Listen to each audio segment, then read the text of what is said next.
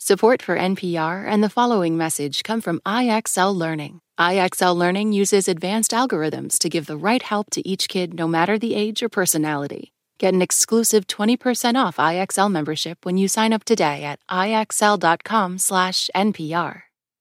This is Throughline from NPR. I'm Ramteen Arablouei. And I'm Randa Abdelfatah. This week, in our series, Movies for Your Mind, Lives of the Great Depression. The episode tells the story of the collapse of the U.S. economy in the 1930s through the eyes of the people who survived it. It is almost completely non-narrated and contains original interviews and writings from that time reenacted by members of the Throughline team. And if that's not enough, this episode is really special because it's scored by the amazing composer Hani Arani. So with that, here is Lives of the Great Depression.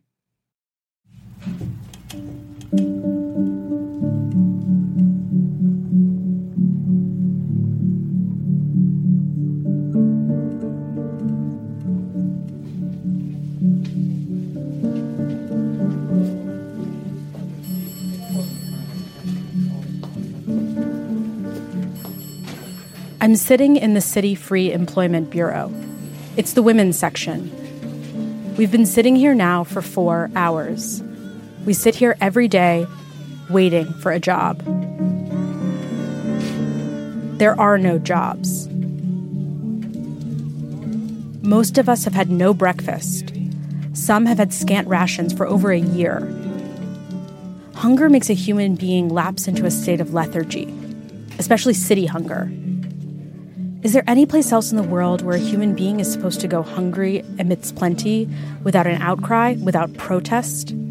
Where only the boldest steal or kill for bread, and the timid crawl the streets. Hunger, like the beak of a terrible bird at the vitals.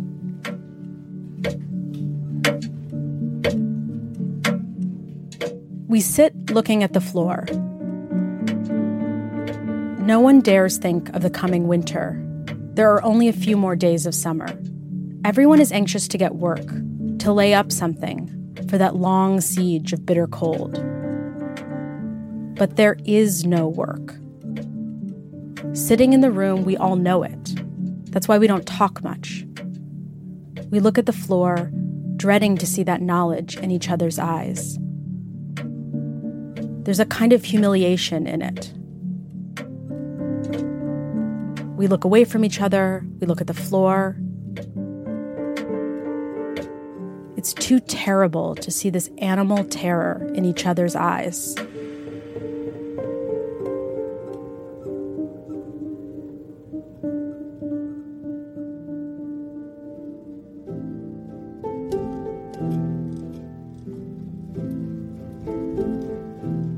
The Great Depression started in 1929 and lasted through the next decade. It was marked by massive unemployment, hunger, homelessness, and a general sense that the country's future was in peril. The Great Depression was one of the worst economic disasters the modern world experienced. It left a lasting imprint on people throughout the country for decades after it ended. And all this sounds a bit familiar, kind of like what we've been living through. Grim new economic numbers tonight affecting millions of Americans. Unemployment now soaring to 14.7%. In just the last month, 20.5 million Americans losing their jobs. The worst global economic fallout since the Great Depression, almost a century ago. That was the warning today from the head of the... And that got us thinking. What Americans are experiencing during the pandemic might not be that far from what people experienced back then. In every corner of the country, Americans out of work and now in need. Tales of extreme poverty. Families in food lines who never thought they would need this help. COVID-19 continues to impact businesses and local economies all over the world. And there's no telling how vast the effects of the pandemic will be. So we're going to do something a little different in this episode. We're going to hear the stories of people in their own words who lived through the Great Depression. 4 people, 4 vastly different experiences who come from all over the United States. My name is Henry Wright. I never missed a meal, but I postponed a few. Henry Wright went looking for adventure in the Great Depression. Riding the rails from coast to coast, he learned things about himself and the world. With a certain amount of pride, he called himself a hobo, bouncing from city to city, seeking his fortune. Is this thing on? Oh, hello. This is Meridel Lesueur. She was a writer, born and raised in the Midwest. I've lived in cities for many months. Broke, without help. Too timid to get in the breadlines. Meridel spent the Depression in unemployment offices and soup kitchens, talking to people, mostly women, documenting what she saw and heard. I was so broke. Quite often, I was with no money in my pocket. The most I ever had is maybe $1 or $2. The least was, well, normally I got 10, 15 cents. You can call me Fong. Fong spent the Great Depression in San Francisco's Chinatown. He experienced the era at the street level and the everyday minutia of economic struggle. Hello, I'm Dorothy Height. In a strange way, everybody had a feeling of common suffering. There was a kind of sense that everybody's having a hard time. Dorothy Height grew up in a small town in Pennsylvania, and when the Great Depression hit home, she was eager to escape to the big city for college. She moved to Harlem in New York, but as luck would have it, the Depression would follow her there. Henry, Meridel, Fong, and Dorothy's stories, captured in oral histories, diaries, and essays, give us a window into what it was like to live through this time, a moment that often gets reduced to one archetype of American suffering. Their stories, their voices, are the ones we don't generally hear. And we hope that their stories can teach us something about ourselves and what we're going through today. So with that, we give you 4 Lives of the Great Depression.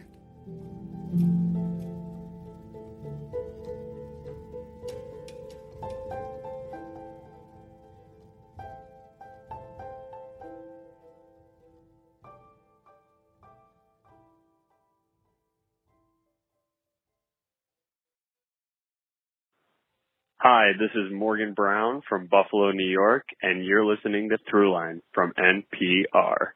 Thanks, I love the show.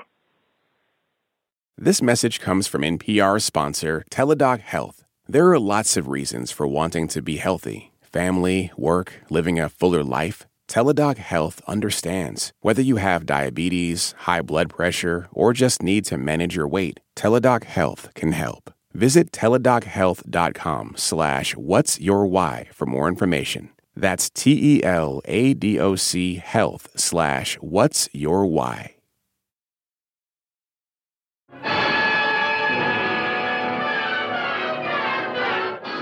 It was panic. 16.5 million shares of stock sold in a single day. The tremendous crowds which you see gathered outside the stock exchange are due to the greatest crash in the history of the New York Stock Exchange. Stock speculation had become crazy. Like an appendix operation, it's a good thing to have it over with. Men are sitting in the parks all day long, out of work, muttering to themselves. The great big spree, the jazz age, is over, all over. The close of an era. I looked with great anticipation into going to New York and just thought it was the most beautiful of cities and so great. And so I got there and I had the feeling, at last, I've reached New York. And then when I got down to New York University, where I was going to college in Washington Square, I found there were so many men there, and they were all selling apples. Little man, what now? Well, you can always sell surplus apples, 5 cents a piece on the street corner. They were 5 cents, but no one had 5 cents to buy one. And I found that all through the Bowery, which surrounded it, I was almost intimidated by seeing the numbers of grown men just standing with a handout and bread lines all around. Sons who have lost their grip on life are gratefully happy for the bite of hot food. And of course, in Harlem, the churches, everywhere you looked, people were serving soup kitchens and people were really trying to get some kind of job. some kind of way to make a decent living.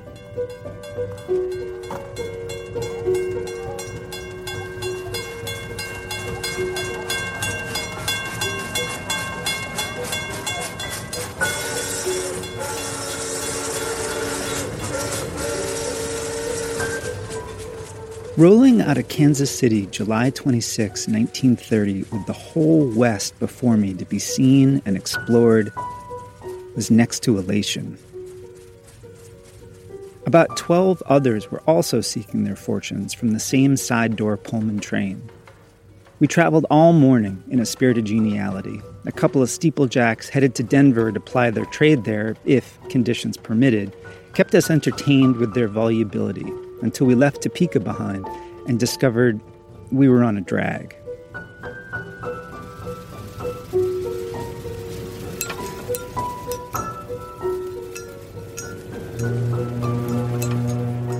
Every day, they used to have that foghorn out there, blowing. Boo, boo. You know, all day long, all night long. During the daytime, it probably stops somewhere in the afternoon, but sometimes it continues all along through the evening. It never stops. Why? Because it's always foggy, see? And once in a while, you see the sunshine somewhere around 3:30 up to 4:30, and that's all. One day. Finish.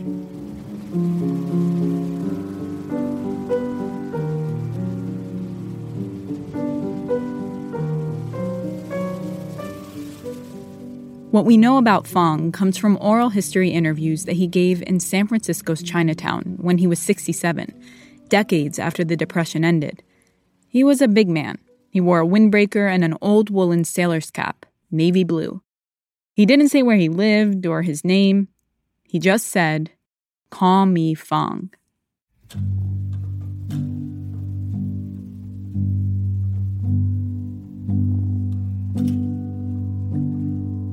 Some such story is written on the faces of all these women.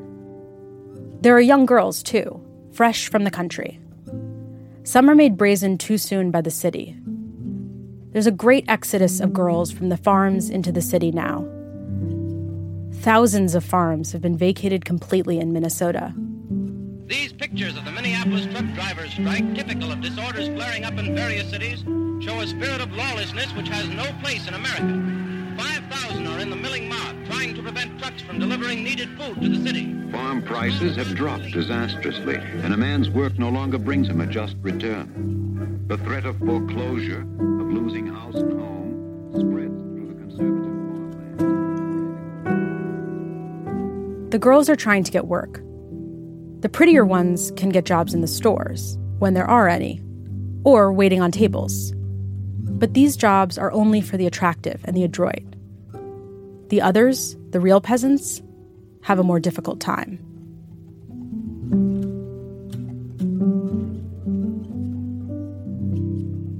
I realized there was such pain in Harlem because you had whole families that were being evicted at any time.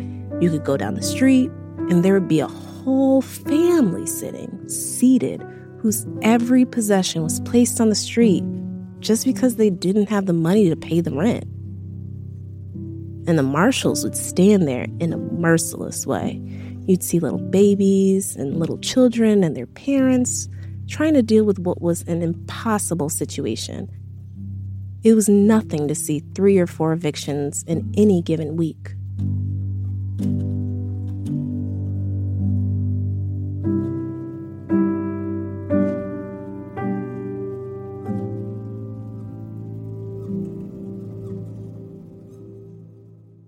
You wonder how I lived?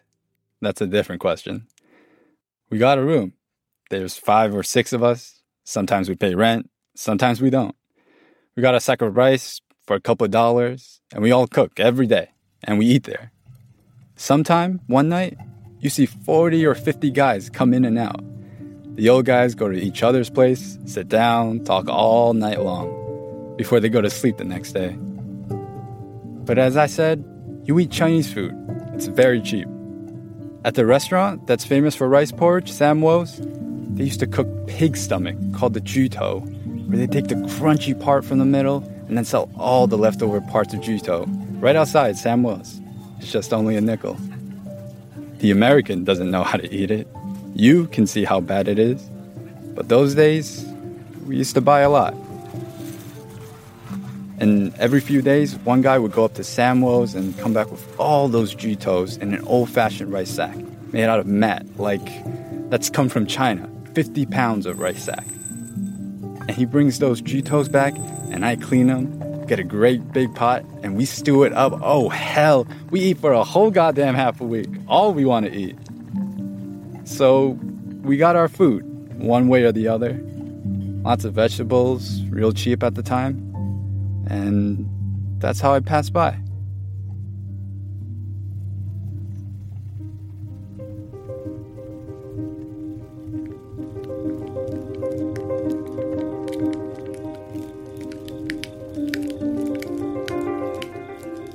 After eating an early breakfast, we hit the trail to the scene of action, which was about a 4-mile hike.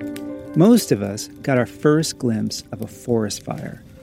With axes, shovels, picks, and crosscut saws, we built fire trail, working always in the heat of the fire and smoke. For Henry Wright, the Great Depression was a journey.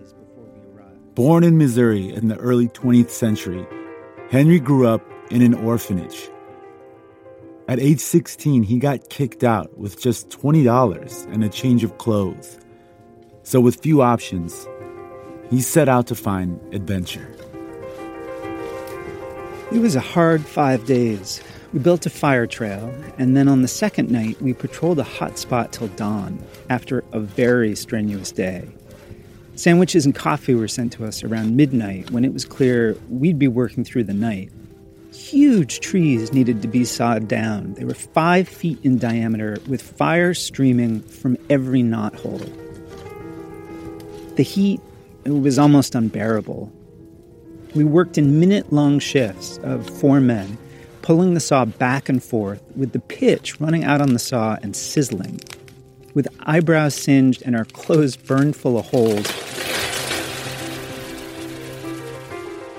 the great trees finally went crashing to the earth.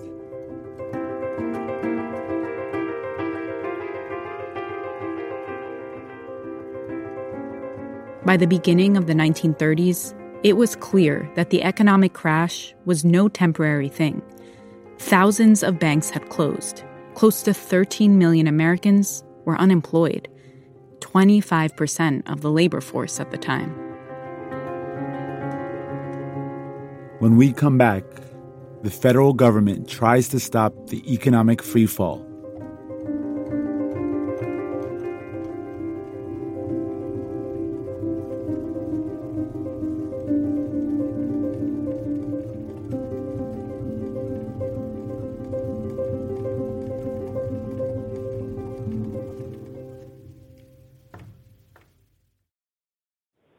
Hi, this is Pete Mullen calling from Albuquerque, New Mexico, and you're listening to Throughline on NPR. Love the show. Keep up the great work. This message comes from NPR sponsor Squarespace. Start with a best-in-class website template and customize every design detail with Fluid Engine, a reimagined drag-and-drop technology for desktop or mobile. It's never been easier for anyone to unlock unbreakable creativity. Use code NPR to save 10% off your first purchase of a domain or website and stretch your imagination online with Squarespace. Big news stories don't always break on your schedule. But with the NPR app, news, culture, and podcasts are ready when you want them, in your pocket. Download the NPR app today. This message comes from NPR sponsor Capella University. Sometimes it takes a different approach to unlock your true potential. Capella University's game-changing FlexPath learning format is designed to help you learn relevant skills at your own pace, so you can earn your degree on your terms and apply what you learn right away. Imagine your future differently at capella.edu.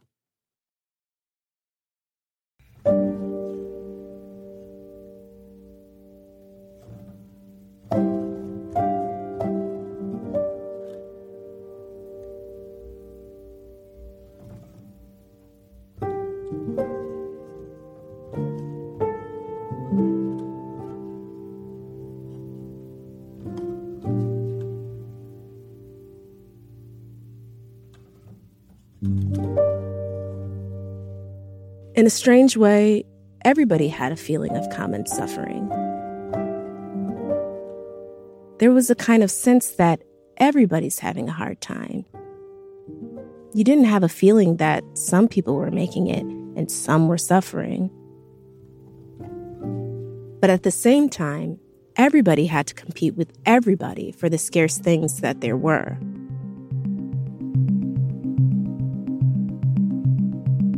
My fellow citizens, this broadcast tonight marks the beginning of the mobilization of the whole nation for a great undertaking to provide security for those of our citizens and their families who, through no fault of their own, face unemployment and privation during the coming winter. In the shadow of the elevated, a nickel is still a piece of money, and everything can be bought from a 10-cent necktie to a 30-cent flop, which means a place to sleep. The very fact that the young men and women of today have nothing easy to look forward to is a good thing for them, because the very thing that is a stumbling block to one man is a springboard to another. The very thing that crushes one man elevates another. Many have lost the savings of a lifetime. Many are unemployed. All know the misgivings of doubt and the grave concern for the future. On church steps after dusk are sprawled unfortunates who must be up at the crack of dawn for a front spot in the bread line of Mr. Zero, who somehow manages to obtain food for men who don't seem able to get it for themselves.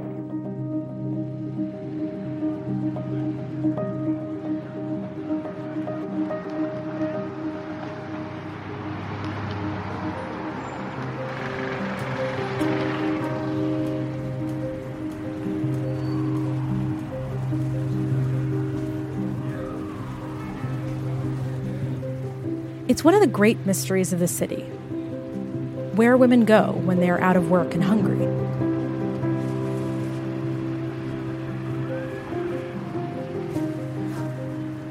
There are not many women in the bread lines.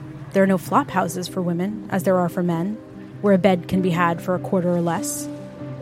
You don't see women lying on the floor at the Mission in these free flops. They obviously don't sleep in the jungle or under newspapers in the park. There is no law, I suppose, against their being in these places, but the fact is, they rarely are. Yet, there must be as many women out of jobs in cities and suffering poverty as there are men. What happens to them? Where do they go?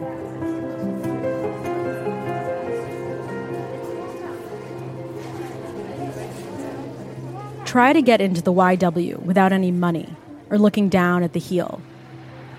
Charities take care of very few, and only those that are called deserving. The lone girl is under suspicion by the virgin women who dispense charity. I've lived in cities for many months, broke, without help, too timid to get in bread lines. I've known many women to live like this, until they simply faint on the street from privations, without saying a word to anyone. A woman will shut herself up in a room until it's taken away from her, and eat a cracker a day, and be as quiet as a mouse, so that there are no social statistics concerning her.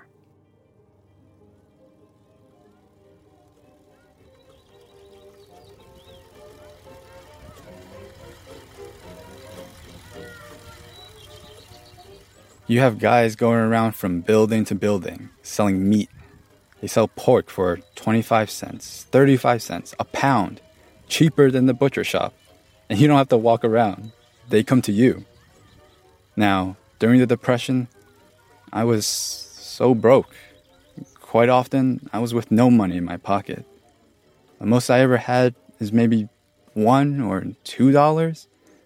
The least was, well, normally I got 10, 15 cents.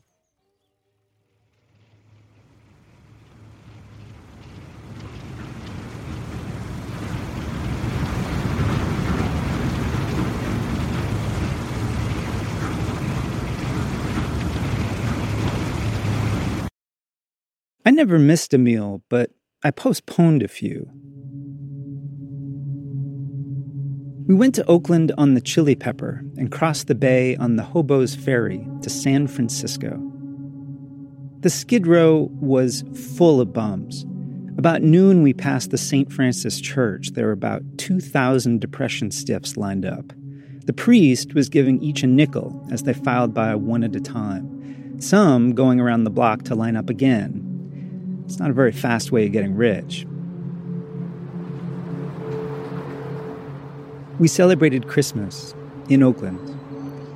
It was on the main drag on New Year's Eve in Oakland that I got in another inevitable fight. It lasted nearly a block past a swell theater and ended up when a voice behind me said, "Beat it, the cops." I escaped down a side street and down an alley.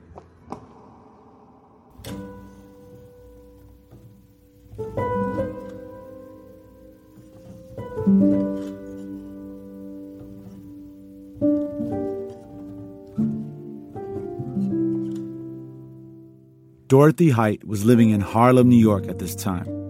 She was a college student, and she knew she was lucky. She had food to eat, a roof over her head. So she wanted to find a way to do something, to help where she could.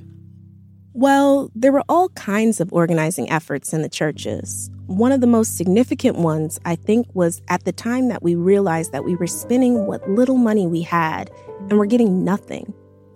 And Adam Powell came into the picture, and he organized a people's committee.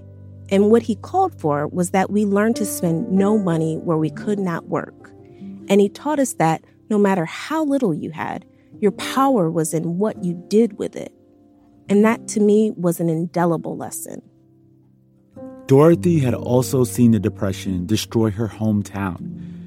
But it was in Harlem that she saw how resilient people could be in the face of utter desperation. When Adam Powell called this group together, he said to us, "You can take your own condition in your own hands." And that was the time that he started the movement to get jobs on 125th Street.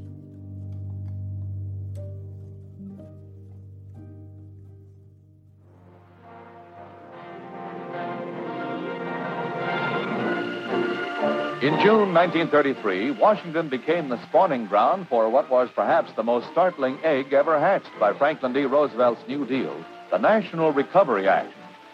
Aim of the NRA was government control of major American industries through codes of fair dealing. These fixed maximum hours and minimum wages. Roosevelt come out and he created the word NRA. Gave work to people, a lot of guys. But later on, it got so sour. Like, they got jobs. For instance, I went in on one of them, a railroad job inside Elko. They paid $72, I think, and they gave you jobs like that so you can make a living. And I worked there a few months. It was awfully hot like everything. In fact, you could see the blaze in the afternoon. When the sun shines so blazing, you can actually see the atmosphere of it, just the blaze moving around hotly. And people come back working in the railroad, they come back for dinner, they practically stink because their clothing been in the sunlight so damn long. And that's the way it is. In the working out of a great national program that seeks the primary good of the greater number, it is true that the toes of some people are being stepped on and are going to be stepped on. But these toes belong to the comparative few who seek to retain or to gain position or riches or both by some shortcut that is harmful to the greater good. I lived out there. You don't go nowhere.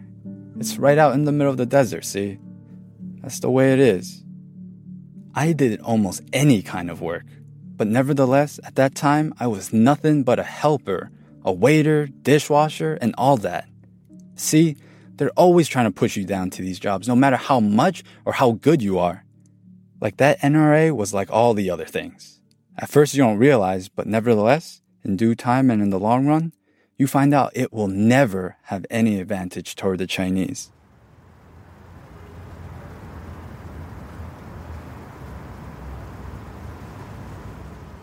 I met a fellow on the corner of Wall Street who, from casual observance, would have been taken for an office worker or a dapper salesman with his Panama hat, his nice suit, and his sports shoes. After I introduced myself, he said he wasn't having much luck. I've been bumming them right and left since the morning rush, and I've only made $2.90. I thought that seemed like a good day's work at 50 cents an hour. Trouble with me is that they know me too well, and when they see me coming, they cross the street. It does give me pleasure, though, to bum some of those big financiers, but it seems to break their heart to jalouse a dime.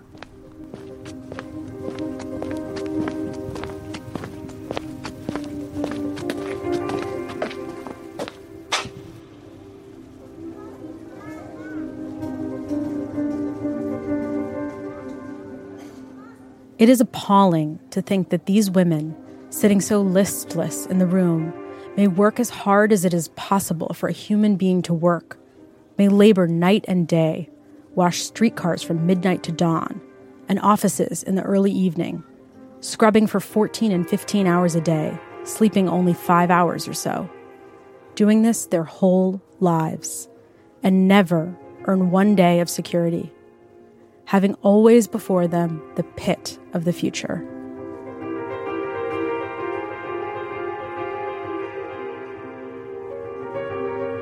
The endless labor, the bending back, the water-soaked hands, earning never more than a week's wages, never having in their hands more life than that.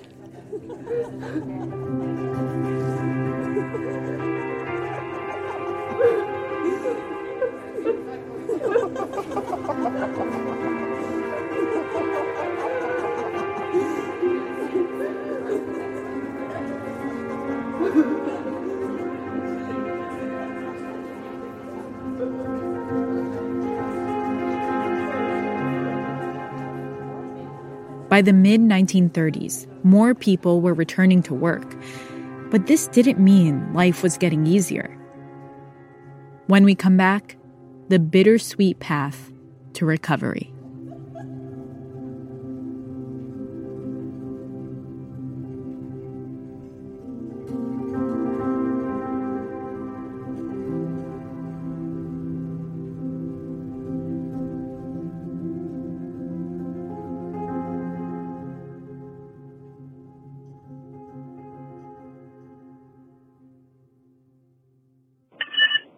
This is Noman Khan from Salt Lake City, Utah, and I just want to say that I sometimes get goosebumps listening to NPR Through Lines. I'm addicted to it. Thank you. This message comes from NPR sponsor SAP Concur. Stuart McLean, CFO of Brother UK, shares how SAP Concur's audit and expense tool supports their work across multiple offices.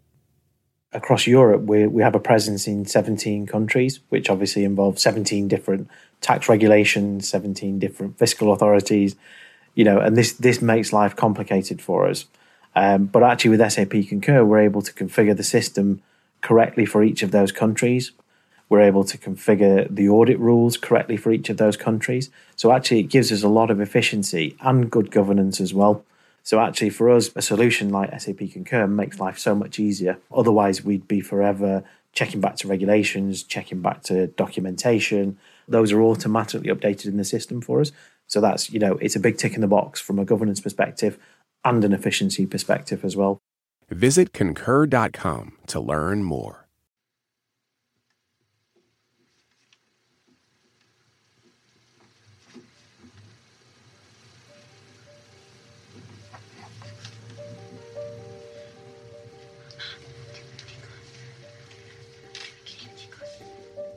She rubbed the twig legs of the child, the thin chest, and held the tiny feet in one palm. She lifted one foot and put it in her mouth, put the cold toes in her mouth and blew on them. She leaned over and blew her breath on the child, and she knew that despite everything, the child had no resistance. It had not had enough to eat. She opened her shawl and laid the child inside close to her body.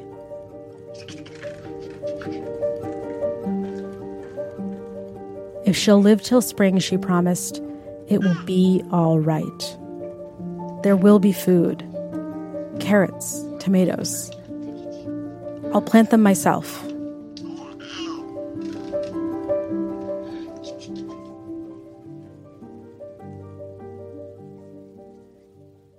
She knew Jim wouldn't say why he was going to town, but she had read a letter. Something about a meeting, about seed loans at the fire hall, and she knew that must be where he was going, especially as they began to pass other farmers going to town. She knew everything he thought. I believe in the Constitution. I believe in America. She looked at him with new eyes. When he said that he believed in America, the blood flushed into his face. He was a good speaker. You're a man. You got the parts of a man. You got rights, too. You and your chillins. We want to do what's right. We want to pay our debts. We always pay our debts. It ain't us who don't pay our debts, brothers. It ain't that we want to get away from the seed loans. That ain't the ticket. Not by a long shot. No, sir. We can't pay, brothers. We can't pay. We taking the food right out of our children's mouths to pay what we already paid. And that's a fact nobody can't get around.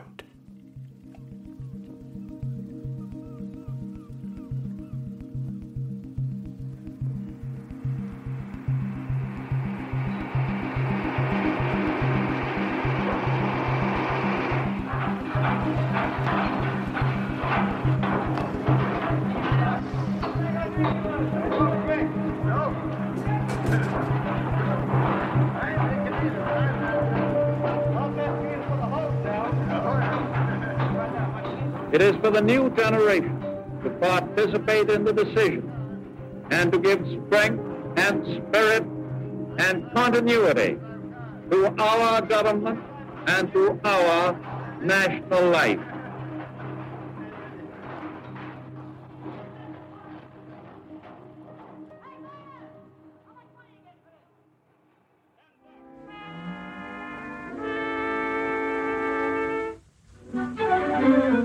Chinatown, the largest Oriental city in the Occident. In its little park stands the new steel statue of Sun Yat-sen, the father of New China. Frequent fantastic ceremonies celebrate holidays of old China in the traditional manner.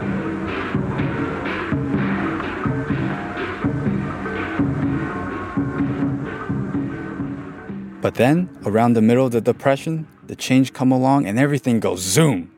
The whole place begins to look different because they start building it up. Now, the first thing they change is they change the names.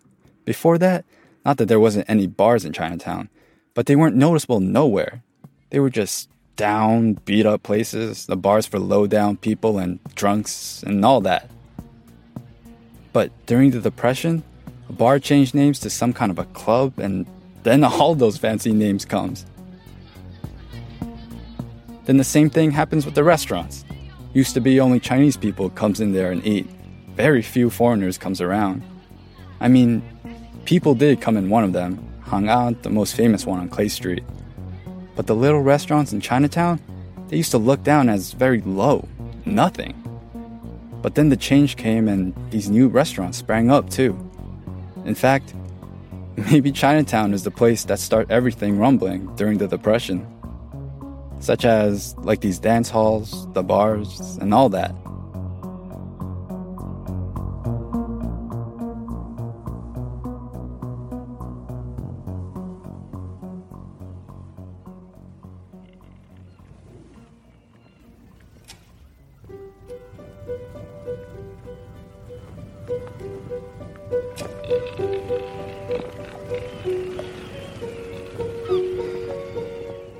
In the evening, I like to stroll down to the Hudson at the upper end of Battery Park and listen to the orchestras on the upriver dance boats. Andy Kennelly's original Lucky Strike Orchestra played to the people on the landing and always had an appreciative audience. After taking in Coney Island, I pulled out of New York after having spent over a month there.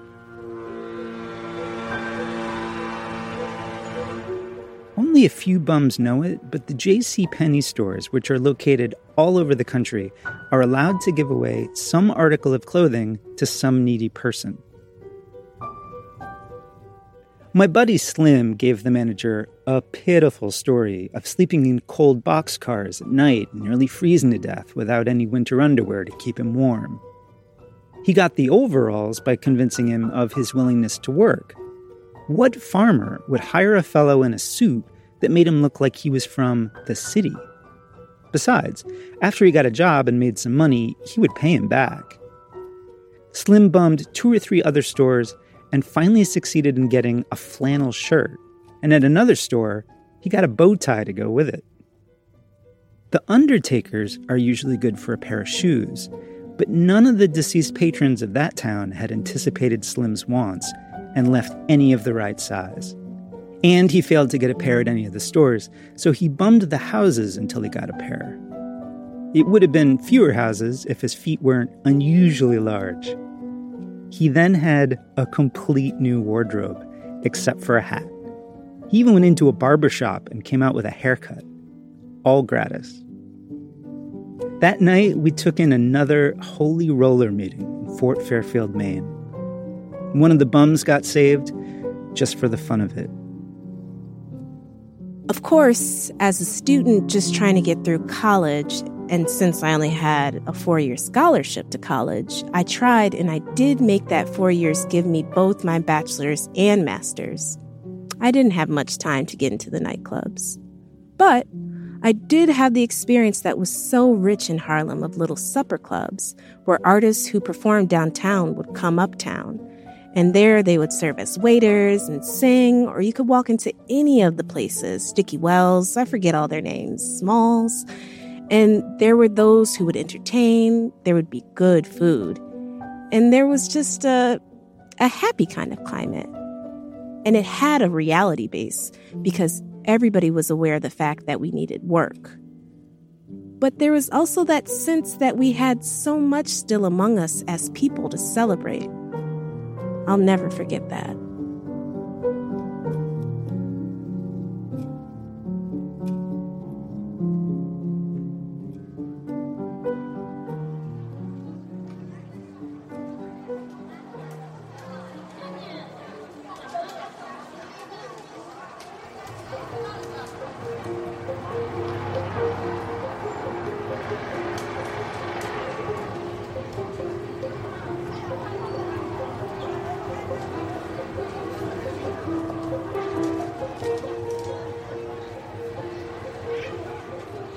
But the last thing I gotta explain to you.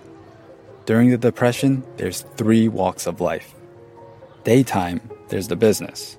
Throughout Grant Avenue, you see people moving around with their products and open up for business.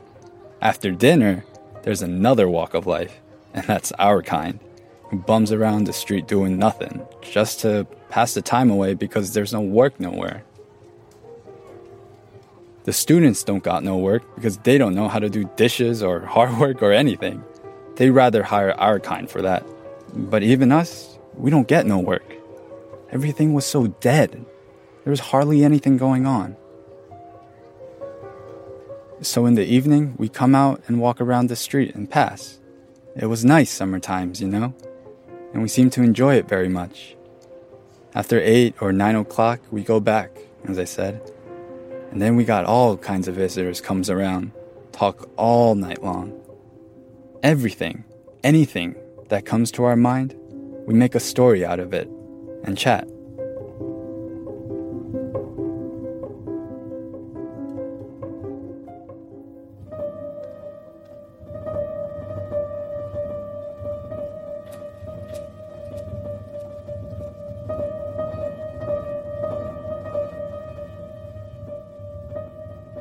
After riding the rails for almost a year, Henry Wright got off the train in Bangor, Maine. He knocked on the door of a big house and he asked for any kind of work. They employed him for a day, then 2, and as they got to know him, they took him in. He would eventually consider them his adopted parents, though it was never legal, and he had a relationship with them for the rest of his life. A few years after arriving in Bangor, he went to a YWCA dance and met the woman who would become his wife.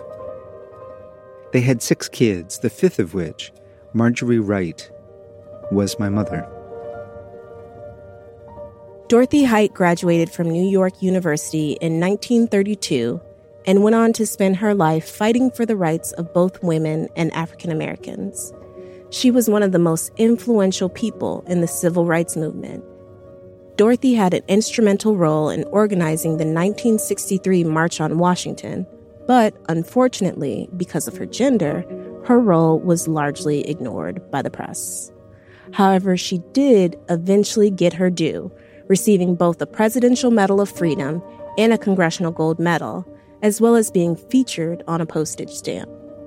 President Obama called her the godmother of the civil rights movement. She died in 2010. Meridel LeSueur went on to write about working people, especially women, in the Midwest for decades.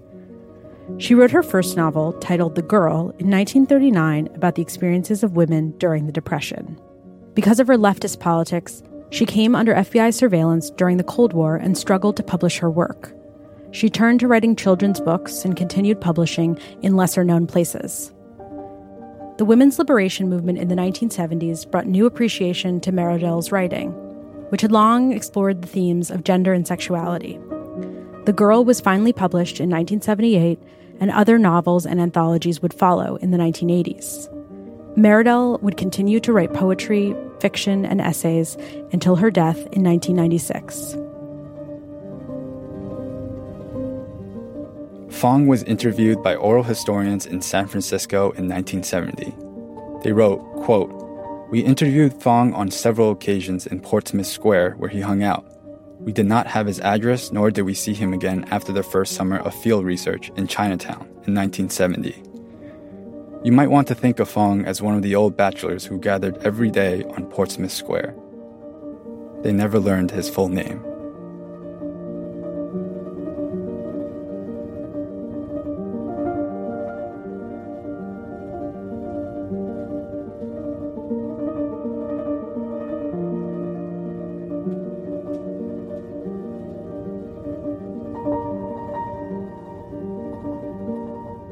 That's it for this week's show. I'm Rand Abdelfattah. I'm Ramteen Arablouei, and you've been listening to Throughline. This episode was produced by me. And our amazing cast. I'm Jamie York. I was the voice of Henry Wright, my grandfather. I'm Lawrence Wu, and I played Fong. I'm Natalie Barton. I read the writings of Meridel LeSueur. My name is Kia Miakanatis, and I was the voice of Dorothy Height. The soundtrack for this episode was composed and performed by one of our favorite artists, Hania Rani. That's spelled Haniarani. She has a new album that just came out called Home on Gondwana Records. You should check it out to hear more of her amazing work. And a shout out to the rest of the Throughline team, which includes Lane Kaplan-Levinson, Julie Kane. Fact-checking for this episode was done by Kevin Vogel. Thank you to Jason Fuller and Steve Tyson for their voiceover work. Thanks also to Camille Smiley and Anya Grunman. And a special thanks to Victor Nee, author of Longtime California, and to the Henry Hampton Collection, Washington University Libraries. And for the Meridel LeSueur story excerpted from Salutation to Spring by Meridel LeSueur from Prairie Schooner, Volume 12, Number 3, by permission of the University of Nebraska Press. Copyright 1938 by the University of Nebraska Press. If you have an idea or like something on the show, please write us at throughline@npr.org or find us on Twitter at throughlinenpr. And one last thing. We'd love to hear from you. Leave us a message with your name, where you're from, and the line, "You're listening to Throughline" from NPR at 872-588-8805. That's 872-588-8805. You might end up on a future episode. Thanks for listening.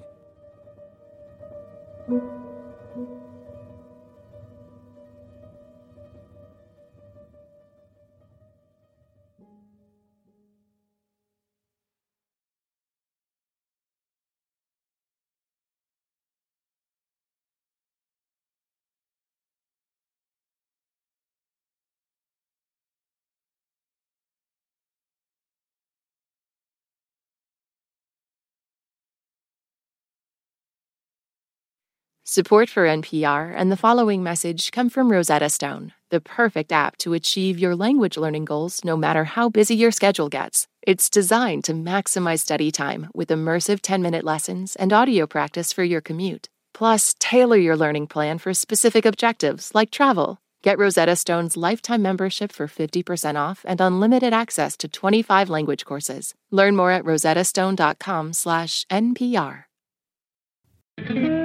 We concede not a single state. We concede not a single vote.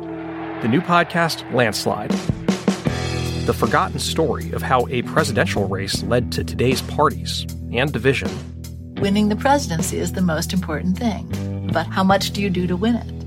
Landslide, part of the NPR network. Subscribe now.